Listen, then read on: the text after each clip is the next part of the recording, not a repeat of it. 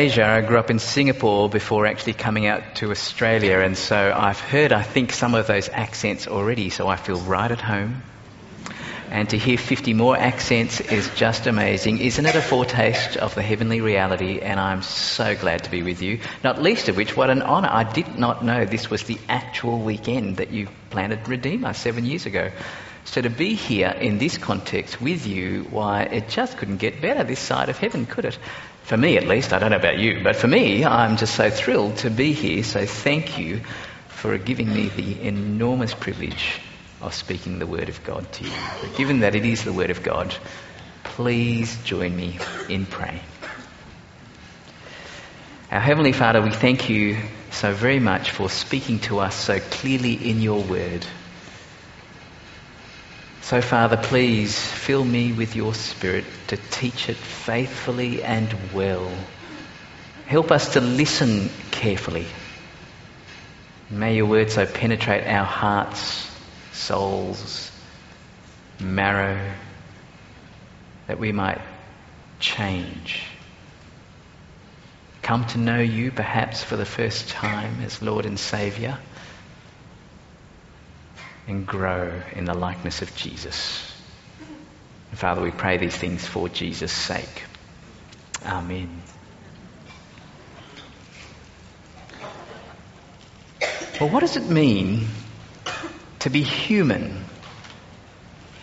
Is it to possess 206 bones and 650 muscles, at least 9 metres of intestines, breathe 20,000 breaths per day and excrete about 1.5 litres per day? Isn't that a lovely thought? It's not all that attractive at one level, but is that what it means to be human, just physically? Or does it mean to possess a soul? Is that what it means to be human? Or is it to err? You know, to err is human, to forgive is divine. Err is to make mistakes, to do wrong. Is that what it means to be human? To do wrong all the time. What does it mean to be human? I want to suggest to you this morning that understanding this question will actually affect how we relate to our family. It will affect how we relate to our government. It will affect how we relate to one another. It will affect who we date and who we marry and how we work. In fact, it's part and parcel of the fabric of what the purpose of life is, what it is to be human. And the Bible has a lot to say about humanity, but one of the richest places, of course, is what we just had read out to us in Psalm 8. For Psalm 8 delights in the place and glory of humanity. But we can only understand the glory of humanity, of the human race, in relation to the glory of God. To understand humans, we've got to understand what God has revealed of himself to us. But we can only understand that as he has revealed himself to us in his precious word. So the first point is that the God who made humanity is himself majestic and glorious. The God who made humanity is majestic and glorious. O Lord, our Lord, verse 1, how majestic is your name in all the earth. Well, what's in a name? In the Bible, wherever you see the word Lord spelt in capital letters, it refers to his personal name, which in the Hebrew spells YHWH. And because there's no vowels in there, you don't know how to pronounce it. You know, is it Yahweh or something like that? But of course, we've anglicised it, put in a couple of vowels, and so the word is Yahweh. Yahweh. So more literally, it actually says, O Yahweh, our Lord, how majestic is your name in all the earth. You see, God's name is Yahweh, and it is regal, it is royal throughout the cosmos, for he is the God of gods. And not only is his name majestic in all the earth, but his glory spans the heavens, we learn. His name is glorious. What's in a name? I have a Chinese name as well. It is Siu Chung.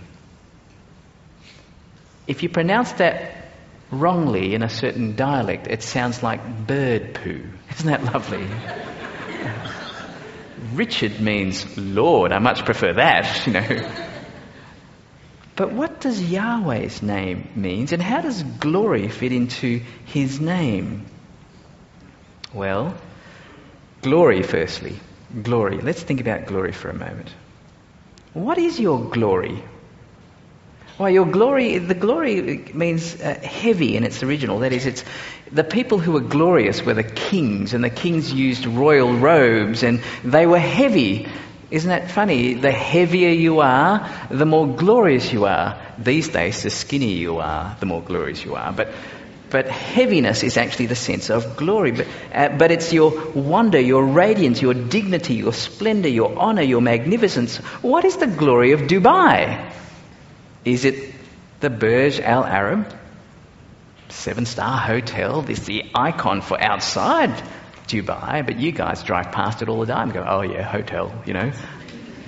Is it the Dubai Mall? Is that the glory of Dubai? I had some wondrous food there, those fountains and all the rest of it. Is it dancing fountains? You know, is that the glory of Dubai? Is it the Burj Khalifa, which some of my friends amongst you call the Tower of Babel? No, I want to suggest to you is actually the ministry of the gospel in places like Redeemer, but, you know, that's another story. But what is the glory of God? Come to Exodus, if you've got your Bibles. Can you please turn with me to Exodus chapter 33 and verse 18. Exodus 33 and verse 18.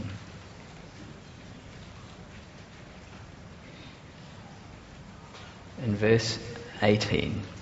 Let me read it to you. Moses said, verse 18, to God, that is, please show me your glory, your magnificence, your splendour, your wonders, your heaviness. Show me your glory. And God said, and he said, I will make all my goodness pass before you and will proclaim before you my name, the Lord, Yahweh. And I will be gracious to whom I will be gracious, and will show mercy on whom I will show mercy. Do you see? See, what is his glory? Why, it's his name. And what is it about his name that is his glory? Is that he is one who is gracious, merciful, good. The glory of God is, surprise, surprise, his name, which speaks of his goodness, his compassion. It's his character. You want to see God? Well, look at his character. Look at his goodness. Look at his mercy. Look at his compassion. Look at how it is that he's worked in the world throughout history. And his glory indeed spans all of creation.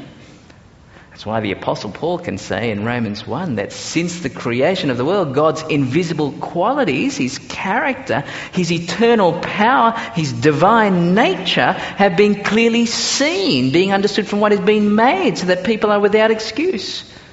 So from creation we can glean something of God's glory, can't we? As we look upon creation, we all know God has made it, whether we admit it or not.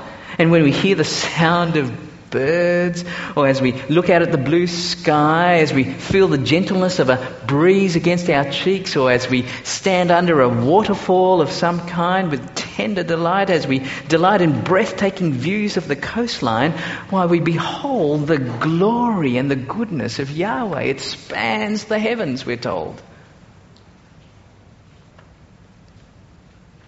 But indeed, even infants will see this, in contrast to the enemies of God. Come back to Psalm 8. Psalm 8, and have a look there at verse 2. Psalm 8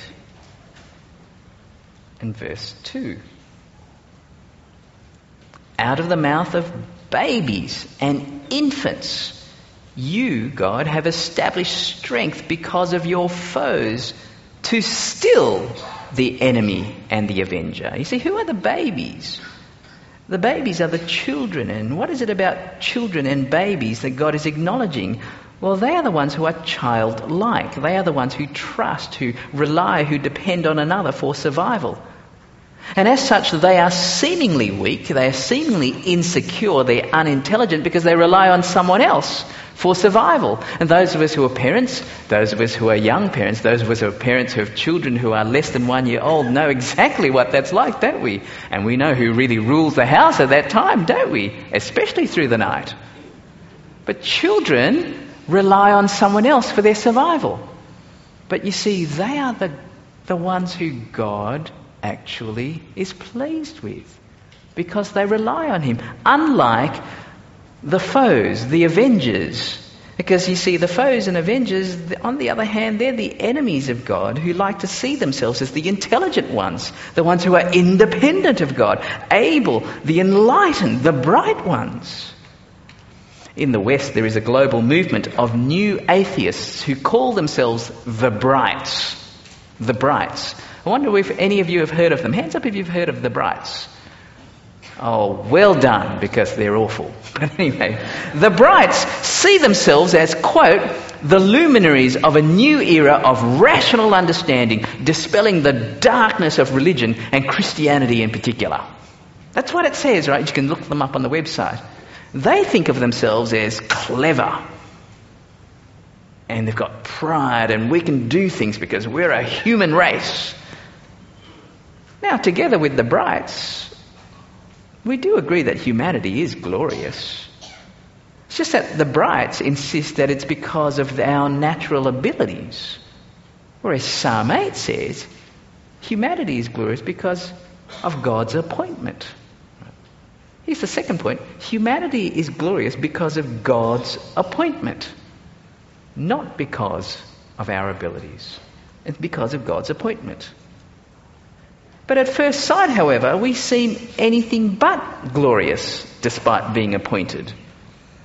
See Psalm 8 verse 3? Have a look at verse 3. When I look at your heavens, the work of your fingers, the moon and the stars which you have set in place, what is man that you are mindful of him? The Son of Man that you care for him.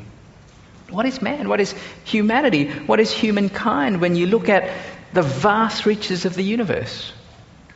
Do you know, in a scaled model, if the distance between the Earth and the Sun was the thickness of one sheet of paper, right? If you think of a scaled model, what do you think the size of our galaxy would be in this scaled model? I asked the congregation earlier this morning what they thought. I want to ask you the same question. If it was a scaled model, roughly what do you think the size of our galaxy would be in terms of diameter? I was allowed to ask this interactively, so you're allowed to actually answer back. Yeah? So, anybody over here would like to have a guess? Anybody on this side? Just shout out. Okay, we'll try this side. Anybody want to shout out? Anyway, just a guess, anything, just a diameter. Sorry?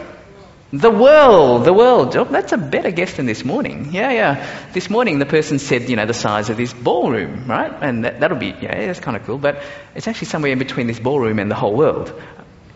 It's actually 700 kilometres in that scale. Can you imagine that? Do you know what 700 kilometres is? Dubai to Iran. That's 700 kilometres. Right? Unbelievable. In real terms, our galaxy is 100,000 light years across in diameter. 100,000 light years. And there are over 1 billion other galaxies in this universe. Does that not make your mind explode? And explode? Makes mine explode. That makes our entire solar system just a speck in the universe. And our Earth a speck on a speck. And we humans as a speck on a speck on a speck on a speck on a speck on a speck on a speck. We're just dust particles. We're just, in terms of size, we're nothing. We're nobodies. Do you see? We're just negligible matter in this vast universe. Well, welcome to church. I hope you're feeling good now.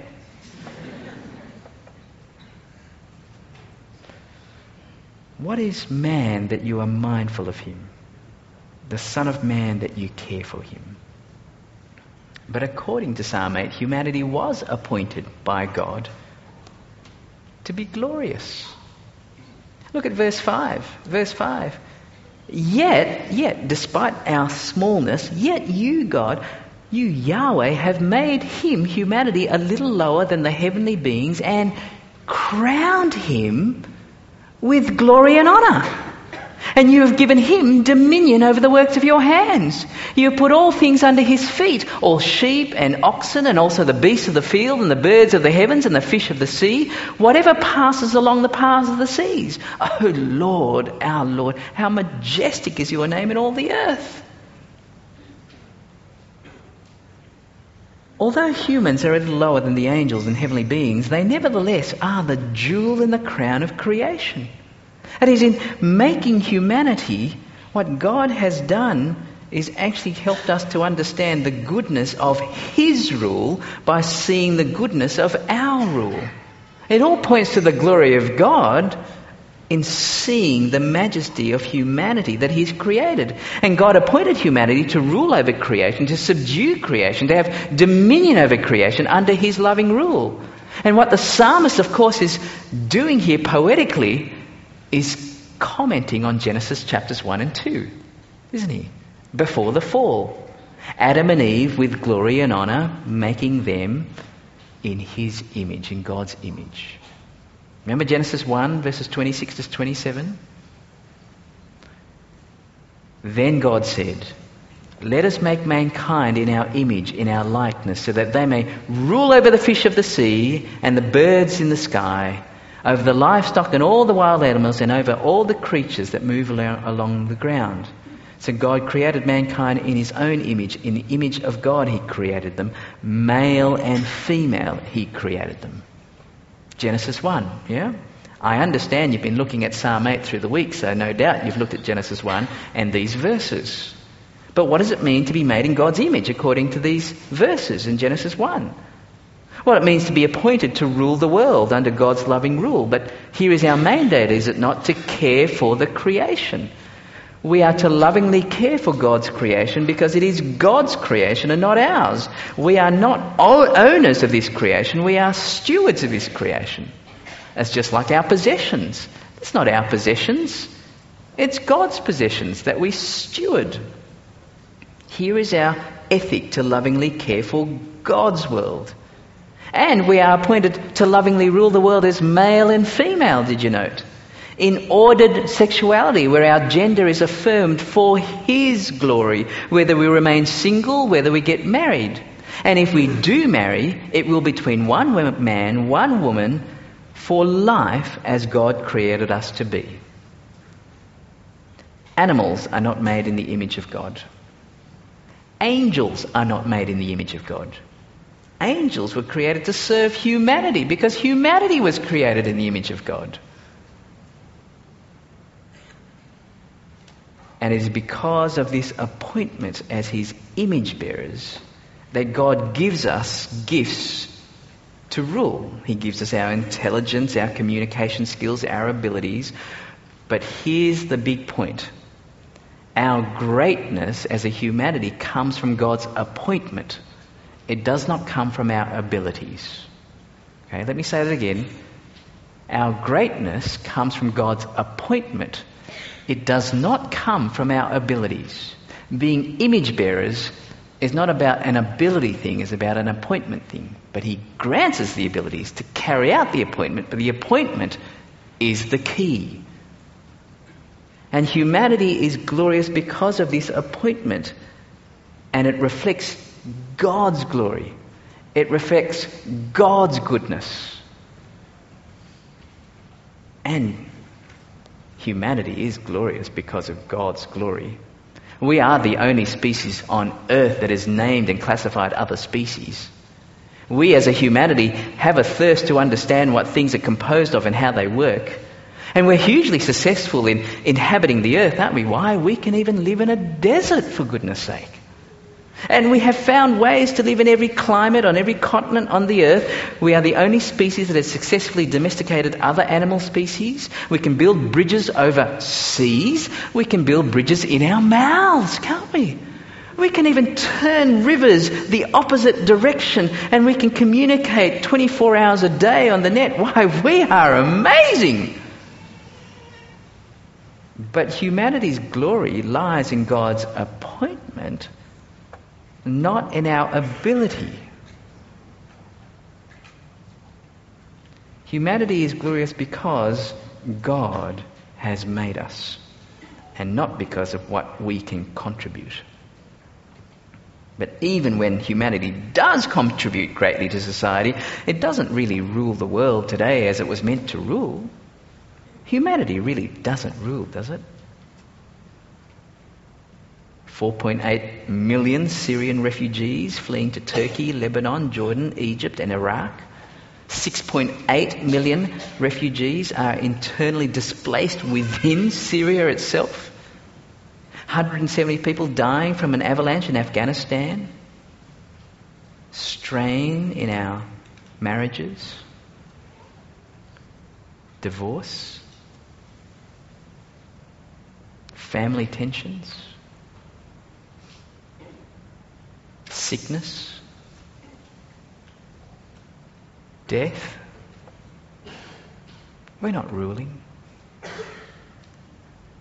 Just over your winter, we were on holidays and 3 friends passed away in the space of 2 weeks. One we were expecting, but the other 2 not at all. A man named Mike Ovey, who's the principal of a theological college in England.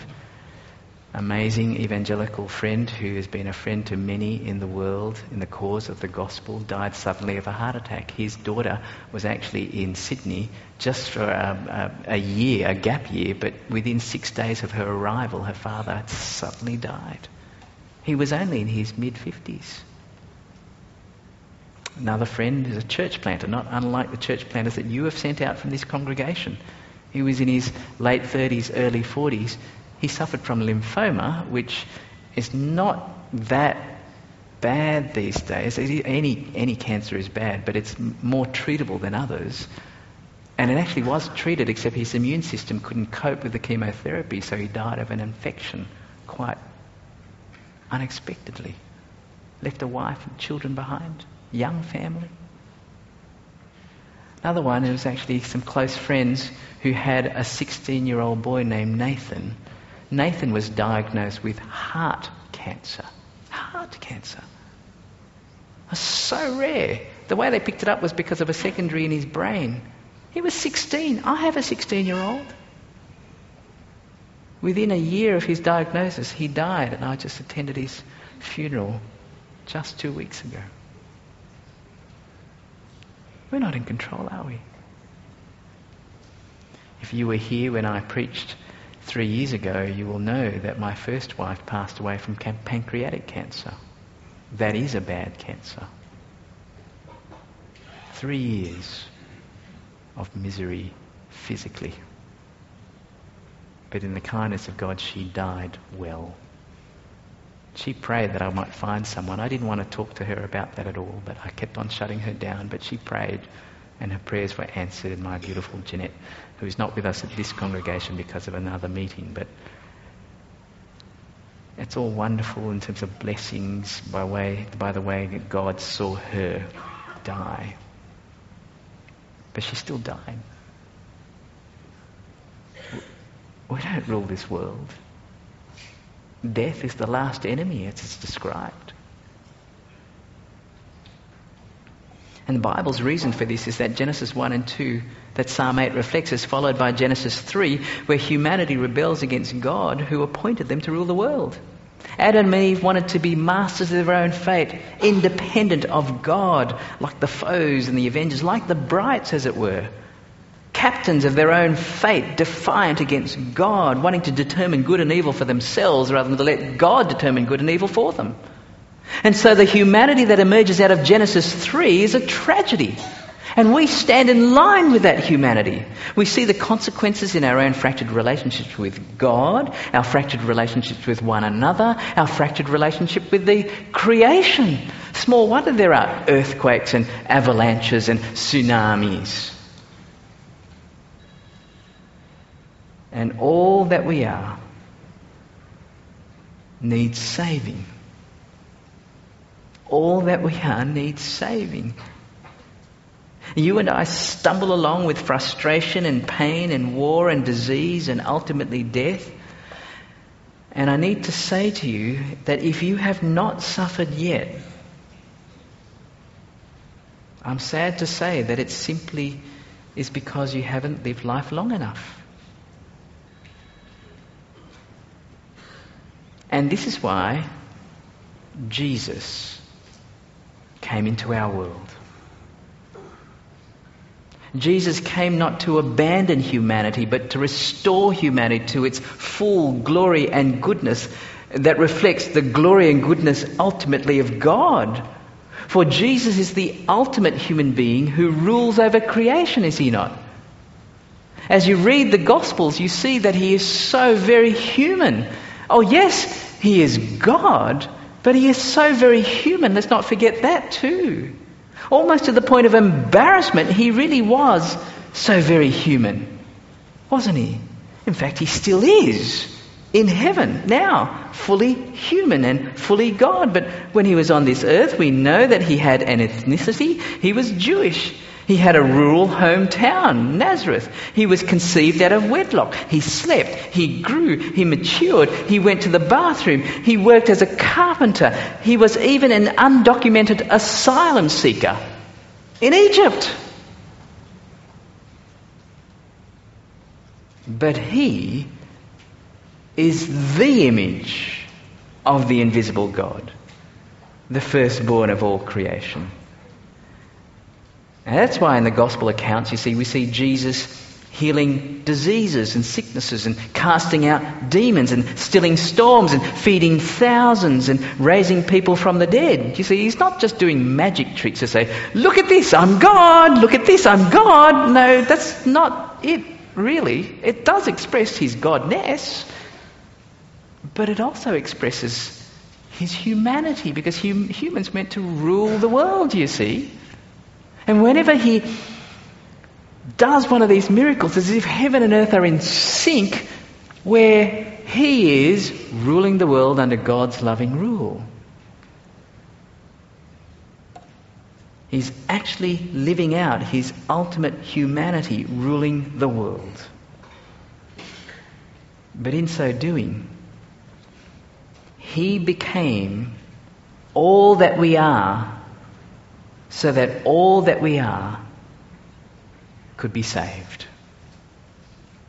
He became all that we are, so that all that we are could be saved. Hebrews chapter 2, which was read for us earlier on. Please turn with me to Hebrews chapter 2. Verse 5. Such an appropriate text to have read out for us before, wasn't it? Verse 5, Hebrews 2. For it was not to angels that God subjected the world to come, of which we are speaking. See, not angels. It's been testified somewhere, I don't know why he doesn't say Psalm 8, but, the author of Hebrews is still quoting Psalm 8. What is man that you are mindful of him? The Son of Man that you care for him. You made him for a little while lower than the angels. You have crowned him with glory and honour, putting everything in subjection under his feet. Now, in putting everything in subjection to him, he left nothing outside his control. At present, we do not yet see everything in subjection to him. That's right, because we live post Genesis 3. We're not ruling the world. But, verse 9, we see him who for a little while was made a little lower than the angels, namely Jesus, crowned with glory and honour because of the suffering of death, so that by the grace of God he might taste death for everyone. Where do we see the glory of Jesus? Why, in his character of goodness and mercy, in tasting death for you and me. You want to see the glory of Jesus? Is it by the splendour of his appearance? Is it by paintings of him? Is it books of him? Outside, is it the movies? Do you want to see the glory of Jesus? You'll see it in his death. Although we are mere atoms on a speck, on a speck, on a speck, on a speck, on a speck in this vast universe of incomprehensible dimensions, Jesus, the image of God, fully human, took upon himself the judgment that you and I deserve. Where all the anger of God that you and I deserve, which should have been poured out on us, was turned aside from us unto Jesus so that we can be saved. He became all that we are because all that we are needed saving. And if we place our trust in his life, in his death, in his resurrection alone to save us, then we become the humanity that we were created to be. Living with Jesus as our Lord and Saviour. It's not by what we do. It's not by our good deeds. It's not by helping the old person across the road or giving money to charity or being a good, moral, upright citizen in society. No, it's not even by attending church. It's only by trusting Jesus,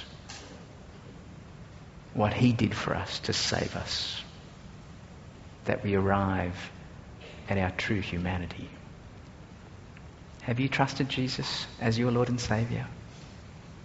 It might be that you're visiting here for the first time. It might be that you've been coming here for years, but you still haven't come to that point where he is your Lord and your Saviour, where you trust him alone. Today would be a great day to come to know him as your Lord and Saviour. To pray to him, to ask him for forgiveness. And to ask him from this day forward to be your Lord and Saviour. Do speak to someone about that, wouldn't you? If that's where you're at this morning, come and talk to Dave or to anybody who's been up front. That's the best thing you could do today if that's you. But for those of us who do know Jesus as our Lord and Saviour, please note that our identity is found only in Jesus, or primarily in Jesus. It's not in our career. You know, if you are an engineer, well, that's not your identity. Your identity is in Christ, who happens to be an engineer. If you're a doctor, you especially need to know that your identity is not being a doctor, but in Jesus. Or if you're someone who sweeps the streets, your identity is not in sweeping the streets, it's in Jesus, if you trust him as your Lord and Saviour. You see? It's so important, isn't it, to know that? Because my importance comes not from what I can contribute to society, but from his appointment in Christ, being called to Christ, to be Christ's person. But I want to pick on the doctors for a moment, in particular. Because when you have the word doctor in front of your name, you feel special, don't you? Like, whoa, people think I'm so wonderful. And especially if you go to medical school. If you're in medical school here in doctors, just don't believe the rubbish that people tell you that you're special. They think, wow, you're going to be God's gift to humanity because you can save lives. Jesus saves lives. You're just kind of a puppet there to help out every now and again. The significance doesn't come from your title. Not just medical doctors, PhDs. Wow, it's Dr. So-and-so. Well, yeah, okay, you can read a book or two. So what? I tell you what is so what. What is so what is that Jesus has saved you from hell. Your identity is not in your career. Your identity also is not in your marital status either, whether you're single or married. That doesn't make you less or more, whatever it is. Your identity is not in your sporting ability. It's not in your academic achievements. It's not in your appearance. It's not in whatever. Your identity is in Christ. In Christ. You are God's image bearers in Christ. That's where our identity lies. For his glory. It's not our glory, it's his glory, isn't it? But it is glorious because it's his appointment, but it all points to his glory. I have a friend named Morgan. Morgan comes to our church every Sunday in a motorised wheelchair. Because about the time that this church was planted 7 years ago, he had a brain hemorrhage. And the brain hemorrhage so affected him that now he can't hardly speak properly. His head is tilted. His arms can't really move apart from the finger that operates the motorised wheelchair. He has to be toileted by someone. He has to be fed by someone. He can't do much at all. And all he does is calm, smile. His head tilts over and saliva comes out of his mouth. Is he less of an image bearer? Of course not. And you kind of say, yeah, I can see that. Then why is it that we get so upset about the fact that I can't contribute to society, or I'm not seen to be special because of this, that and the other? No, he's equally an image bearer, isn't he? And how does he rule the world then? Through his prayers.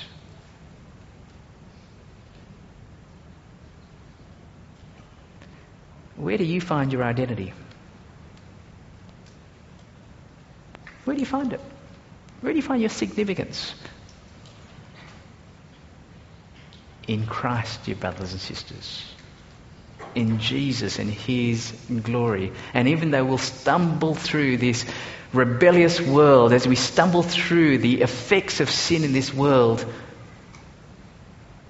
the glory of Jesus is what we will long for as image bearers who grow in the likeness of Jesus from one degree of glory to another. That's where our identity lies.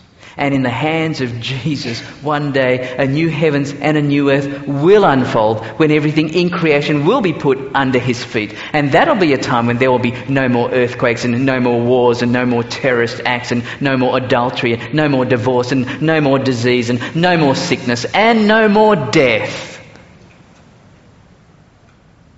And I wonder whether you're looking forward to that day. I don't know what is going on in your life at the moment. But I do know that we can all look to Jesus, who for the joy set before Him endured the cross.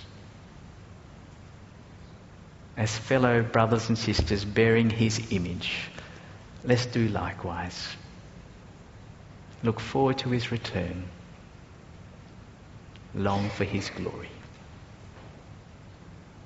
Shall we pray to Him now? We thank you, dear Father, for our Lord Jesus Christ. We thank you that He lived and died and rose again, that we might have life and have life in Him. Please, Father, save those of us who yet do not know you. And for those of us who do know you as our Lord and Saviour, keep us growing in the likeness of Jesus, finding our identity in Him and Him alone. And may we live through life, whatever it brings us, for your glory and our joy. And we pray this all for Jesus' sake. Amen.